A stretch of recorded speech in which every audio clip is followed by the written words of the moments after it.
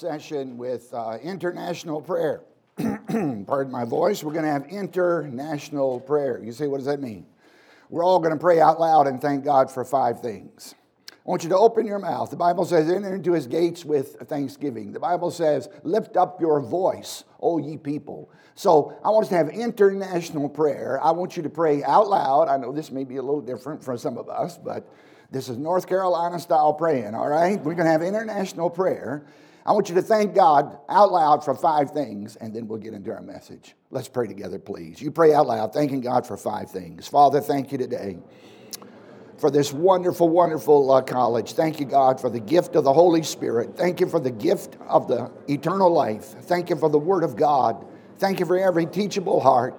Thank you for this ministry and what it stands for. Thank you for all your blessings. Oh, our Heavenly Father, we got so much to be thankful for. God, they lifted up their voice with one accord in prayer. And Father, we're thankful we can do that today. We anticipate blessing. We say thank you up front in Christ's name. Amen. You can be seated. Did anybody not get another 3x5 card? Lift your hand if you did not get one. All right, we got a couple here. Can we have a couple of ushers? And we just want everybody to get one of these cards. Just hold your hands up way high. Wave your hands around. Jesse needs help to detect you. All right. All right. So everybody keep your hands up. Also, we're not going to hand these out, but on your way out, pick up one of these little cards, The Believer's Autobiography. The Believer's Autobiography. Scriptural Confessions of an Overcomer. You know, we got to move from confessing sin to confessing the truth as it is in Jesus. So this will help along that line. And then here's a little handout. You can pick that up as you leave if you like. We're gonna go a little further on this subject of vision, which is so vital and so important. We've already heard one message from Brother Zempel that was stellar on the subject of vision. But this morning we want to go a little further with this and perhaps help clarify your life assignment. Now it says in the book of Habakkuk, the Lord answered me and said, write the vision and make it plain. Write the vision and make it plain upon the tables that he may run that readeth it. For the vision is yet for an appointed time, but at the end it shall speak and not lie. Though it tarry, wait for it, because it will surely come, it will not tarry. God told the prophet Habakkuk to write the vision and make it plain. And I want to speak to you this morning on the subject of vision. When I speak about vision, I'm talking about your life mission. And I believe that Joseph is an excellent case study when it comes to the subject of vision. Joseph was an exceptional young man. He had a mission from God, and so do you. Joseph had a calling from God, and so do you. Joseph was tempted and tried, and you will be too. As you study the life of Joseph, 25% of the book of Genesis is devoted to him. God only took three chapters to tell us about the creation of the universe, but 25% of the book of Genesis to talk about this man. It must be significant. Now, Joseph was obligated to his father. He was opposed to evil, and he was obedient to God. But from ages 18 to 30, very little went right for Joseph from a human perspective. So let's break in Genesis chapter 37 and just pick up on a few points right here. Genesis chapter 37 and verse 3. Genesis chapter 37 and verse 3.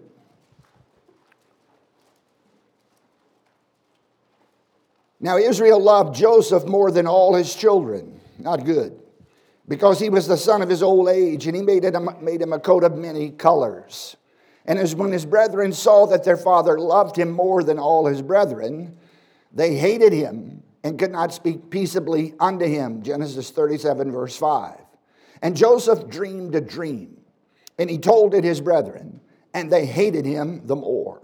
And he said unto them, hear, I pray you, this dream which I have dreamed. For behold, we were binding sheaves in the field. And lo, my sheaf arose and also stood upright. And behold, your sheaves stood round about and made obeisance to my sheaf. And his brethren said unto him, shalt thou indeed reign over us? Or shalt thou indeed have dominion over us? And they hated him yet the more for his dreams and for his words. And he dreamed yet another dream, and told it his brethren. and said, Behold, I have dreamed a dream more. Behold, the sun and the moon and the 11 stars made obeisance to me. And he told it to his father and to his brethren. And his father rebuked him and said unto him, What is this dream that thou hast dreamed? Shall I and thy mother and thy brethren indeed come to bow ourselves to thee to the earth? And his brethren envied him, but his father observed the saying. Now Joseph had a God-given dream. This was not a daydream, a wishful desire. This was not a night dream, a product of his subconscious or a figment of his imagination. No, Joseph had a God-given dream that foretold of his future and gave him purpose. At the very outset, Joseph was given a glimpse of his destiny. And I think we can learn much about the power of vision from the life of Joseph. And I want to give you three basic things about vision from the life of Joseph. Number one, vision is God-given. Vision is God-given. You don't decide your vision, you discover your vision. You don't decide your assignment, you discover your assignment. And vision is God-given. Sight is a function of the eyes, but vision is a function of the heart. And God gave Joseph this vision about his father's and brothers' sheaves bowing down and doing obeisance before his sheaf. His brothers despised him. His father rebuked him. But Joseph's vision came in the form of things he was familiar with. But who could deny it was a strange dream? I mean, these sheets falling down, bowing down, doing obeisance, a very strange dream indeed. Now let me say, you might not totally comprehend your vision yourself at the outset. You're not going to get the full picture in one visit with God. God's more interested in a relationship than he is in an event. And when God gives his servants information, it comes at one paragraph at a time and not a chapter at a time. Now Joseph had this dream and he blabbed his dream to his father and brothers. I mean, he had no idea of what he was going to go through. He had no idea of how God might bring these details to pass, but he spoke what he had seen. He verbalized his dream. Remember how God called to Moses to deliver the Israelites from Egypt? He had no conception of the means that God might use to deliver his people Israel. So what did Moses do? He went out and slew an Egyptian. He went out and killed a guy. Now, he might not have done the right thing, but he did something. And God directed him the rest of the way. Moses was moving in accordance with his mission, and the Lord directed him to the desert for 40 years so he could learn the ways of God. Let me say that others may not appreciate your vision. Others may not appreciate your vision. Anything out of the frame of our own reference is suspect, especially in conservative circles. I mean, anything that is just a little different, you know. Now, let me talk to you here from my heart. Joseph's brothers, when they heard about this dream that he had, they were incensed when they thought they were going to have to be subjected to their brother. They were intimidated by his dreams. They were infuriated by his dreams. They were agitated by his dreams. And they said one time, Behold, the dreamer cometh. They were mocking him. And they said, Come now, let us slay him and cast him into some pit. And we will say some evil beast hath devoured him. And we will see what will become of his dreams. Man, they were plotting to kill their own brother. They despised him. Now, his father was very, very upset. Let me say that other people may not comprehend your vision. Jesus came unto his own, but his own received him not. It was outside of their frame of reference. He was rejected by his own people. And the people who have impacted their world are the people who have declared independence from other people's expectations. I want to tell you that God had a purpose for you before anybody else had an opinion. And some of us have been bound in the fear of man to the point where we limit God on every point. I'm just telling you, God will never tell you to do something that's unscriptural or biblically wrong, but I want to tell you, he might tell you to do something that's different. And others might not appreciate your vision. Vision comes from God. Vision is something that God births in your heart. Now, you need to identify your motivated interest. You've got to identify your motivated interest. You're here at Baptist School of Ministry, and that tells me something about you, that something has captivated your heart. What is it that you're passionate about? What do you think about at night when you're laying in your bed? I just wonder, what is your dream? Have you ever wanted something so bad you could almost taste it? Have you ever had that kind of a insatiable desire? You know, everybody's looking for the will of God everywhere except in their own hearts. The Bible says, delight yourself in the Lord, and He will give you the desires of your heart. Now, listen, when you're Spirit-filled, you can discern the will of God through your sanctified desires. You need to pay attention to your desires. I'm telling you, when you're under the control of God's Spirit, you can navigate the will of God through your sanctified desires. Now, vision is different from ambition. Vision is very different from ambition because ambition typically benefits self, but vision always benefits others. And God-given vision is never self-promoting. It always promotes other people. Now, let me give you some definitions of vision that might help clarify what we're talking about. Listen to a few of these right here. Yes, vision is a bridge from the past to the future. That's how you're going to get to the future, is through vision. Number 2, vision is the eye of faith to see the invisible and the decisiveness to make it visible. Number 3, vision is that power that causes people to make huge sacrifices in order to become all they can become for God. Vision is that clear mental image of a preferable future. Vision is that clear mental image of a preferable future imparted by God to His chosen servants and is based upon an accurate understanding of God, self, and circumstances. You know, things just don't happen. Baptist School of Ministry just didn't fall out of the sky. There was a vision for this. Now, it's something God does. Vision is adopting an action plan that will enable you to move forward in your Christian life and ministry. What is vision? Vision is that inward fire that enables you to boldly communicate to your peers what the future is going to be like.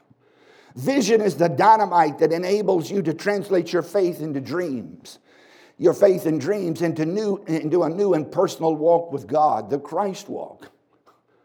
Look, this is everything. Get in the closet, shut the door, you'll know the heart and mind of God. You're going to have some difficulties, you're going to have some trials, you're going to have some setbacks, you're going to have some opposition, you're going to have some attacks. Yeah, all of that is true, but I want to tell you what, God's greater than all of the things that are in the world. Now listen to this. Vision is the God-given energy which will make you become a risk taker. Vision is that God-given energy which will make you to become a risk taker. And vision is that moral obligation that mandates your behavior in accordance with God's will. Now let me tell you something. Great gains require great risk. Now, you can play it safe. You can play it safe and never do much. Or you can pursue your dream. And I'm here to tell you that Joseph had a vision and it came from God. Vision is God-given. Number 2, vision gets you through the fire. Vision gets you through the fire. God destined Joseph for a place of great responsibility, great influence, and great power. And few things will develop character as much as adversity. As much as adversity. Now, Joseph had to be put on the potter's wheel. He had pressure within, he had pressure from without, and he had 2 tremendous furnace experiences. And the first was 2 fiery trials. The first was with his brothers, his family members. Now, his brothers had evil thoughts about him. His brothers spoke evil words about him, and his brothers committed evil acts against him. They conspired to kill him. And I want to tell you, when your own family wants to put you to death, you have a major public relations problem going on. Now, they stripped him of his coat, they shoved him in a pit, and they sold him into slavery. Joseph lost everything that was precious to him. He lost his father. He lost his family. He lost everything with which he was familiar. He lost his freedom, a tremendous trial within his own home. But there was a second fiery trial, and that was with Potiphar's wife. We all know the story. I mean, there's no question but what this was a very beautiful woman. I mean, she never would have showed up in our lifetime on the Extreme Makeover program. I mean, this was a very beautiful woman. People like Potiphar got the best looking women in the kingdom during those days. And we all read here in the Bible how that she came on to Joseph and attempted to seduce him. So Joseph went through seasons of difficulty and extreme adversity. And the Bible says if you faint in the day of adversity, your strength is small. And I want to say there's always the possibility of losing heart during hard times. Joseph went through years of suffering, silence, and seclusion. And it took a long time before his dream was realized, before he got exalted in Egypt. But he kept the focus, and he never lost his dream. Can I encourage you this morning? Don't let the hard times strip you of your dream. His brothers put him in a pit. His boss put him in a prison for over 12 years. But Joseph went from the pit to the prison to the palace because he never allowed a root of bitterness to spring up in his heart. And when you're going through the difficulty, I'm just going to tell you, it's your vision that will keep you going. Vision imparts power, purpose, and perseverance. You know, it was his integrity in industry that caused him to be put in charge of the prison, but it was his dream that sustained him. It was his hope for a better day that kept him going. Andrew Bonner said, we've gotten more from Paul's time in prison than we did from his trip to the third heaven. You know, Paul had those exalting revelations and got caught up into the third heaven, but we benefited more from his time in prison because that's where he wrote these epistles. And I want to say that it's the fire in your heart, it's the fire in your bones that will conquer the fiery trials you face on earth. Can I tell you something? You're going to go through hard times. I'm old enough now where I've got a few things figured out. Only takes about 6 decades to figure things out, you know. And I've come to realize that some of you are going to have health issues. Okay? Some of you are going to have cancer. I'm not trying to discourage you. I'm just telling you that fiery trials will come. Think it not strange concerning the fiery trial, which is to try you as though some strange thing happened unto you. And when you run into a crisis, when you come into a season of difficulty, you got to put it in perspective. And I'm telling you, if you've got the fire in your heart, you can keep on going. Thomas Brooks said, a man full of hope will be full of action. A man full of hope will be full of action. It keeps you going. Peter didn't do everything right. But you know, Jesus birthed hope in Peter by giving him a mental photograph of his future victories. You know what Jesus said to Peter? He said, thou art Peter, and upon this rock I will build my church, and the gates of hell will not prevail against it. It's the fire in your heart that gets you through the fiery trials. I heard about two twins, and one was very optimistic, and the other was very depressed. So the parents took the twin boys to a psychiatrist, and the psychiatrist took the optimist and put him in a room full of horse manure. And they took the depressed boy and put him in a room full of brand new toys. Well, the psychiatrist went back to check on him, and he went to check on the boy, the depressed boy, in the room full of brand new toys, and he found him crying. And he asked him, he said, why are you crying? And the depressed kid, he said, I'm afraid I might break one of the toys.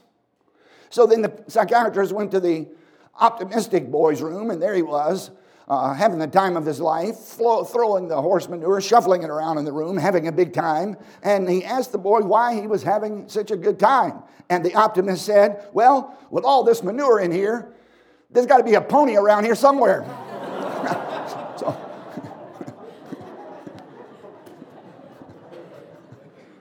don't you like that?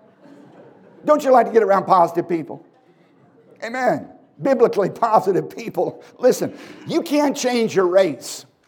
By the way, I got a call from Duke university, and the lady wanted to interview me, and she says, Mr. Vaughn, what would you consider your ethnicity to be at birth? I said, well, it's very interesting. I just had an ethnicity change 2 months ago.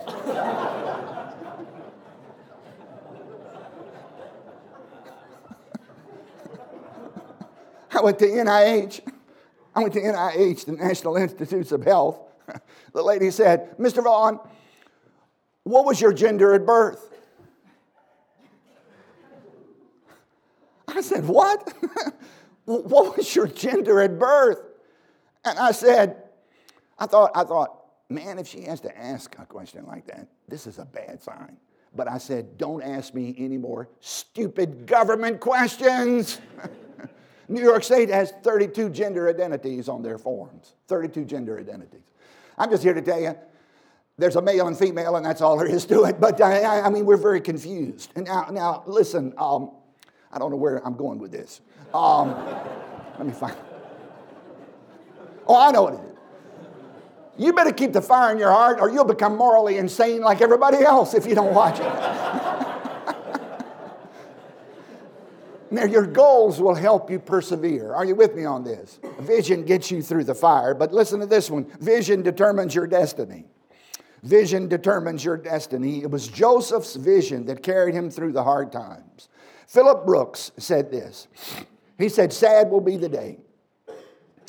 Sad will be the day for any man when he becomes satisfied with the life he is living and with the thoughts he is thinking and the deeds he is doing. When there is not beating at the doors of his soul a desire to do something greater, which he knows he was meant to do because he is a child of God. I'll tell you what, I know a bunch of old people that have young hearts, and I know a bunch of young people that have old hearts. And if you have lost the youthful optimism, in God's name, get alone with God and let Him put a fire in your heart. And I'm just here to tell you, where you are tomorrow depends upon what you're dreaming about today. Your dominating thoughts will determine your destiny. Helen Keller was born blind and deaf. Can you imagine? Somebody asked her if she could imagine anything worse than not having sight. And Helen Keller said, yes, having sight but no vision. Having sight, but no vision. Now, God gave Joseph a vision of his ultimate destiny when he was young. And vision is when God shows you what the goal is, and then you can begin becoming what God says you already are. Learn to walk on the edge of your potential. Listen, people who know where they're going intimidate people who are drifting through life. And scores of people are just drifting through life. Hallelujah, there's no Bernie Sanders voters here in Baptist School of Ministry. I'm just telling you, this is just wanting a handout and doing nothing and being nothing and starbucking it all the time. And brother, I mean, there's got to be more to it than this.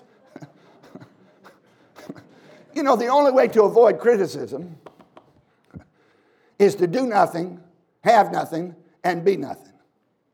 People are going to criticize anybody that's making a mark for God. That's not a bad sign. That's okay. Somebody said criticism is the death gargle of a non-achiever. Criticism is the death rattle of a non-achiever. And I'm telling you, I am absolutely sick of the endless critiques and analyzations and criticism of God's choice servants because there's some personal preference difference. To his own master he standeth or falleth. Who you are do you think you judge another man's servant? You know, sometimes we need to zip our lip and just hallelujah for the good points and keep on moving and do what God told us to do, and don't make a career out of becoming a witch hunter. It's really good preaching here this morning.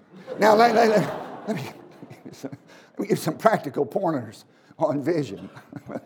Number one, your vision determines your future. Your vision determines your future. You will never gain momentum moving toward tomorrow if you're dragging your past behind you. When you're bound to your past, you're blind to the future. But vision can set you free from the regrets of yesterday. Some of you sitting here have made colossal mistakes in life. Can I just say this to you? Welcome to the human race. Don't think you're the only one that's ever made some poor decisions. You've got to get beyond the grief, the guilt, and the garbage of yesterday. You've got to put those negative things out of your mind. Don't let negative events be the defining feature in your life. Joseph could have spent his whole life focusing on what his brothers did. He could have opted out to become a career victim. He could have mulled over and how unfair life had been to him, but he went from the pit to the palace by the grace of God. When Joseph's brothers arrived in Egypt, they were full of guilt. And Joseph had the right look. He said, boy, you boys meant it for evil, but God meant this whole thing for good. I'm telling you, having a future look will give you victory over your past. And by the way, God has put your past behind him. It's time for you to put it behind you. Did you hear what I said? God has put your past behind him. It's time for you to put it behind you. And you just move right on. Now listen, your vision governs your future. Number 2, your vision determines your associations. Your vision determines your associations. If you have a vision, you won't let the people who are going nowhere take you with them. And when you hang around with people who are drifting, they want you to go along. Let your destination determine your company. Let me tell you something. You can outgrow your friends. You can outgrow your friends. You were born into the family you got born into, but you get to choose your friends. And a companion of wise men will be wise, but a companion of fools will be destroyed. The law of association states you're going to become like the people you hang around with. I like to get around people that's full of Jesus, man. I like to get around people that's full of faith. It's so hard to find people full of faith, brother. I'm just telling you, you show up for these revival meetings and, oh, man, well, brother, and the pastor's so discouraged. And I have to go over and listen to some tape of music and get my heart excited before I go. Somebody said, how do you go to these dead churches sometimes and preach? I said, I go over to the trailer. I get hyped up on some revival music, what I like, and I get all wound up. And then I go over and unleash it. Then I run back to the trailer to get a second dose. Amen. I mean, that's just the way it is sometimes. But you got to get around people who's believing God. I'm thrilled to be in a place like this. Every relationship will take you toward your dreams or away from them. You've got to qualify the people you allow into the arena of your inner life. You've got to qualify them. Show me your friends and I will show you your future. When you're with the wrong people, the worst part will come out of you and the best part will die. But when you're with the right people, the best part will come out of you and the worst part of you will die. Brother Flanders, how old are you, brother? I just turned 69. He just turned 69. Here's a man, 69, which is not looking that old to me anymore, but 69, who still got the fire. Now, I like to get around a guy like that. I met J. Harold Smith, pastor, before he died. He was 86. He preached one sermon, had 1.5 million people profess faith in Christ. His hair he looked like Moses. He looked like Santa Claus. He took me out to Kentucky Fried Chicken. They lost money on the buffet with us, but he told me that he felt like he was losing his memory, and he kind of stumbled in his sermon every now and then. But you know the thing I noticed about him? He still had the fire. Still had the fire.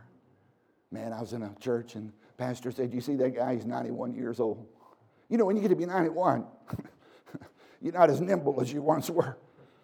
Kind of like Lurch, And he said, you see that guy? He says he's downtown passing out gospel tracts every week of his life. Still got the fire. I got some friends, revival men. They're probably 85, I don't know. You talk to them on the telephone, you would think you were talking to a 15-year-old. Youthful enthusiasm. And I'm just here to tell you that, brethren, you got to get around the right kind of people. And sometimes what you're willing to walk away from will determine what God is able to bring you to. And if you got a wrong relationship with somebody that's not going to serve the Lord, but by the way, there's no such thing as missionary dating, right? I mean, find somebody that's more like Jesus than you are and investigate that. I told my children, I said, no, boys, I don't believe in dating. I said, you ought to find the right one. And when the time comes, go for it. And all 3 of them went for it. Amen. And when the time comes, go for it. Now, your association Then number next, your vision will determine how you spend your time. There's 24 hours in every day. And vision will determine what's in your library. Vision will determine what you watch via media. Vision will determine how long you sit in front of your computer. You can do something, but you can't do everything. You can be a jack of all trades, master of none, or you can be a jack of one trade, master of one. Find out what you're supposed to be doing and put your heart into that thing. This one thing I do. You've got to determine your purpose in life and dedicate yourself to it. Why are you here? I mean, for what purpose were you created? Vision will determine how you spend your time. Then vision will determine your duty. Vision determines your duty. Vance Havner said the vision must be followed by the venture. The vision must be followed by the venture. It's not enough to stare up the steps. We must step up the stairs. Now, when you get the overarching life purpose, the mission, the goal, then you take practical steps to get there. Destiny requires diligence. Say that out loud. Destiny requires diligence. Follow your dreams. Don't move away from the essence of what God made you to do. Discern your gifts, determine your calling, and whatever you're gifted to do is what you ought to be doing. I mean, what do you do naturally that causes others great benefit? Now, let me tell you, you can go anywhere you want to go if you're willing to take enough small steps. And your assignment will be revealed progressively. Okay? At the first, you have this sense of calling, this sense of mission, but it's revealed progressively. And you're obligated to fulfill the reason that God put you on the planet. When you know what your assignment is from God, there's a natural flow of enthusiasm that will emanate from your soul and will draw other people around you. Why do people come to this college? Because they sense a purpose. They sense an overarching vision. They sense a destiny as far as preparing people for the spiritual life. Keep it simple, brethren. It's not so complex. You ever notice how some of these theologians can complicate the simplest thing? Like, just trust and obey. There's no other way to be happy in Jesus but to trust and obey. And by staying focused, you're going to be drawing people to yourself like a magnet. Now, listen to me. Somebody is always evaluating your progress, your pursuits, and your potential. And people who are obsessed with their assignment attract others to assist and enable them to complete their assignment. Now listen, God, it's a God-given dream. When you get your dream from God, your vision from God, go for it. Go for broke. Embrace it. Believe it. Confess it. Habakkuk said, write the vision and make it plain. Document your vision. I've only been challenged, I think, maybe once or twice in my entire life to have life goals. One was at a Franklin day planner seminar, a secular thing. He said you ought to have financial goals, family goals, ministry goals, things you want to do, things you want to accomplish. And document your vision. Write it down. Create a plan. Harvard Business Review said everybody ought to have a BHAG. A BHAG, B-H-A-G. A big, hairy, audacious goal. I like that. A big, hairy, audacious goal. What is your dream? Let me just say this. There's nothing wrong with holy optimism. There's nothing wrong with spirit-filled enthusiasm. There's nothing wrong with having some aspirations. We need some men and women of initiative. You know, we're living in a day when the men have been so socialized, humanized, and feminized. Look, God made you a man. God put you here to accomplish something, to achieve something for the glory of God. And a Christian is not somebody who is passive with all his desires subdued. You know, some places I think they think that Christians are like Spock on the old Star Trek. Just kind of a...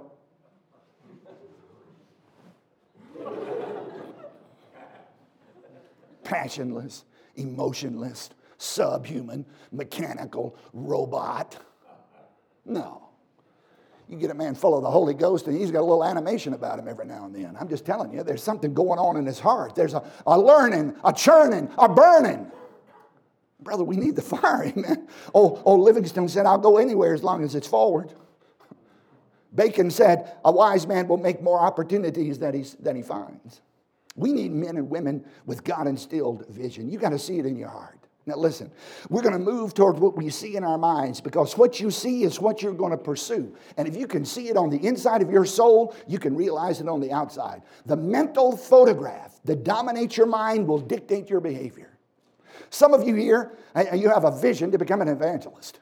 Some of you have a vision to become a pastor. Some of you have a vision for the people back home where you came. You've got a burden for them. Some of you girls have a vision to become a godly wife and a godly mother. Hallelujah. That's a proper vision. That's a good vision. Some of you have a vision to minister to children or to have a recovery, kind of a addiction recovery ministry. Some of you have a vision for soul winning. I mean, whatever it is. Hey, just get it in your mind. And clearly seeing the vision means the acceleration toward the goal. I'm talking about your life mission from God. And I want to help you get started by establishing and documenting your vision. So we got 4 questions here on the paper right here. We got 4 questions here.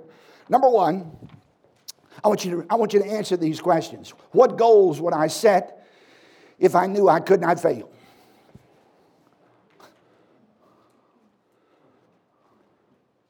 By the way, quit looking at your bank account because you don't have one.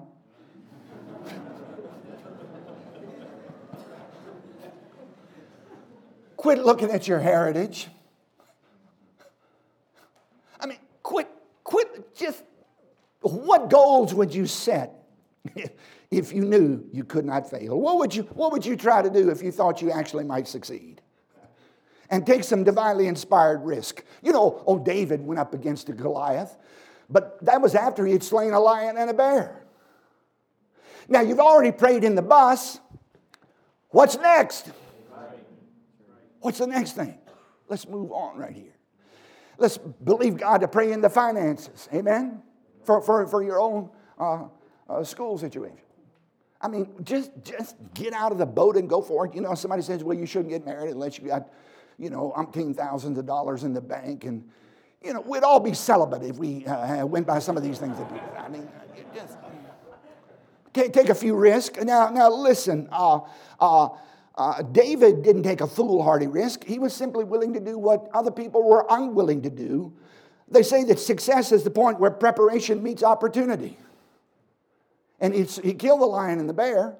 So he was prepared and he seized the opportunity and he slew Goliath.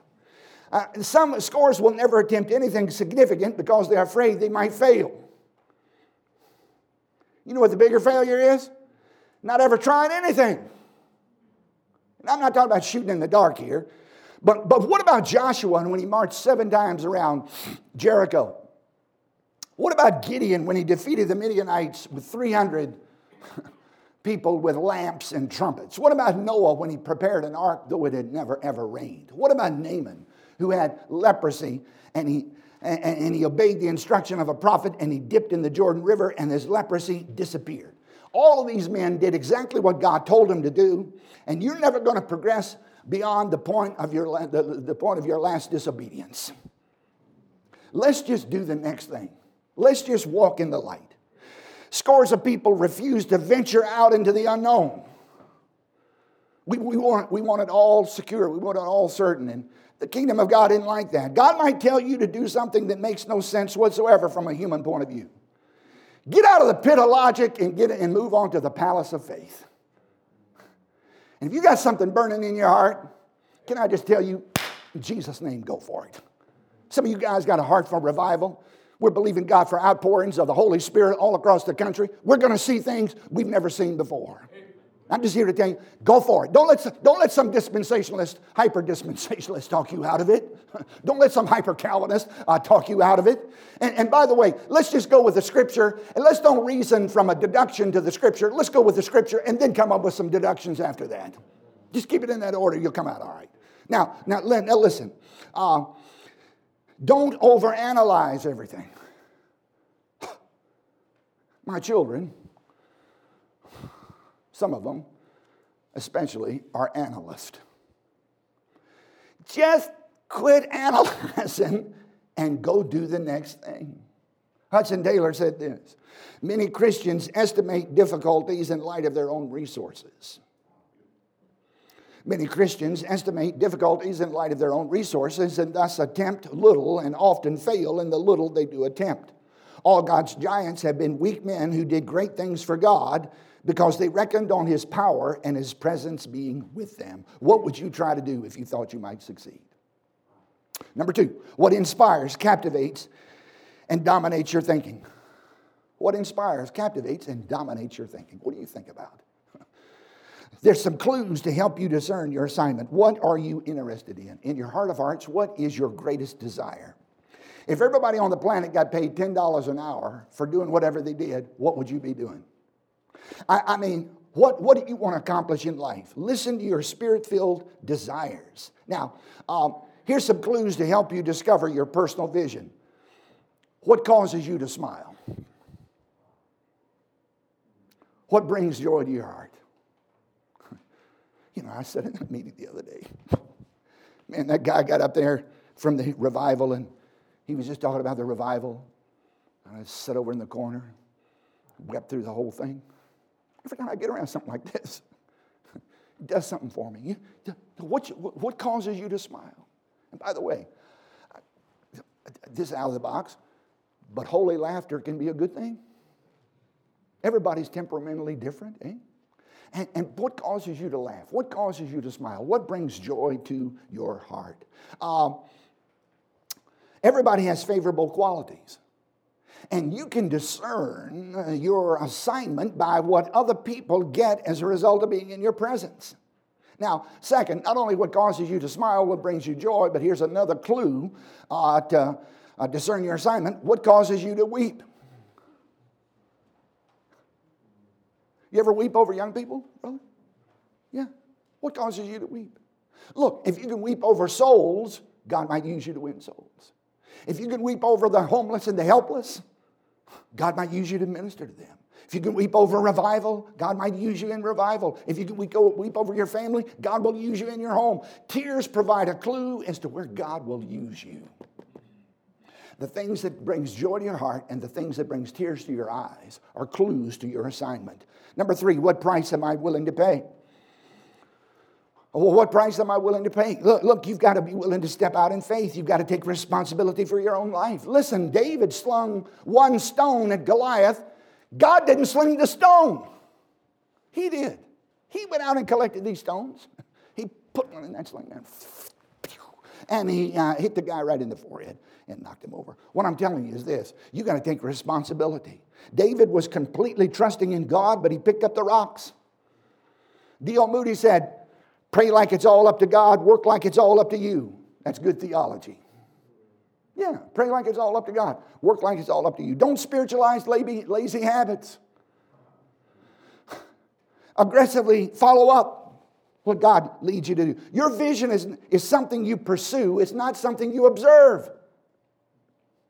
When you get the vision, go for it. You can't expect God to work if you're not. Put your heart in it. Go for it. Your assignment calls for action, achievement, activity, movement, energy. What price are you willing to pay? Number 4, what sacrifices am I willing to make?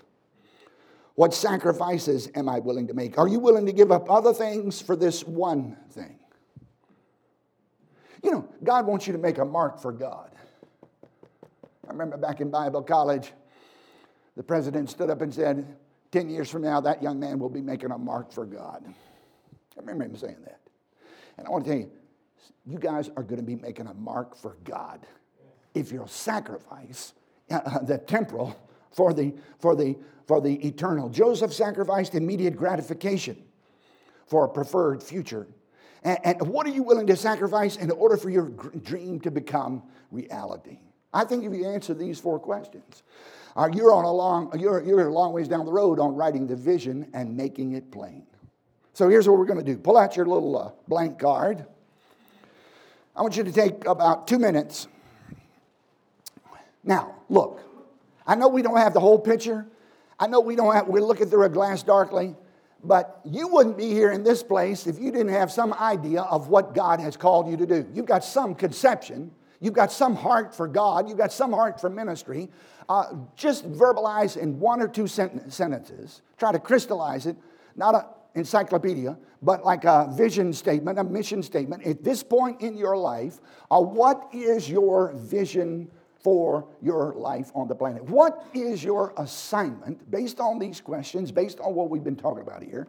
And just put on your little card right there what you believe your assignment is, what your life mission statement is. Just take a minute or two and just write down your life mission. You're not going to get graded on it, so just open your heart here. Okay?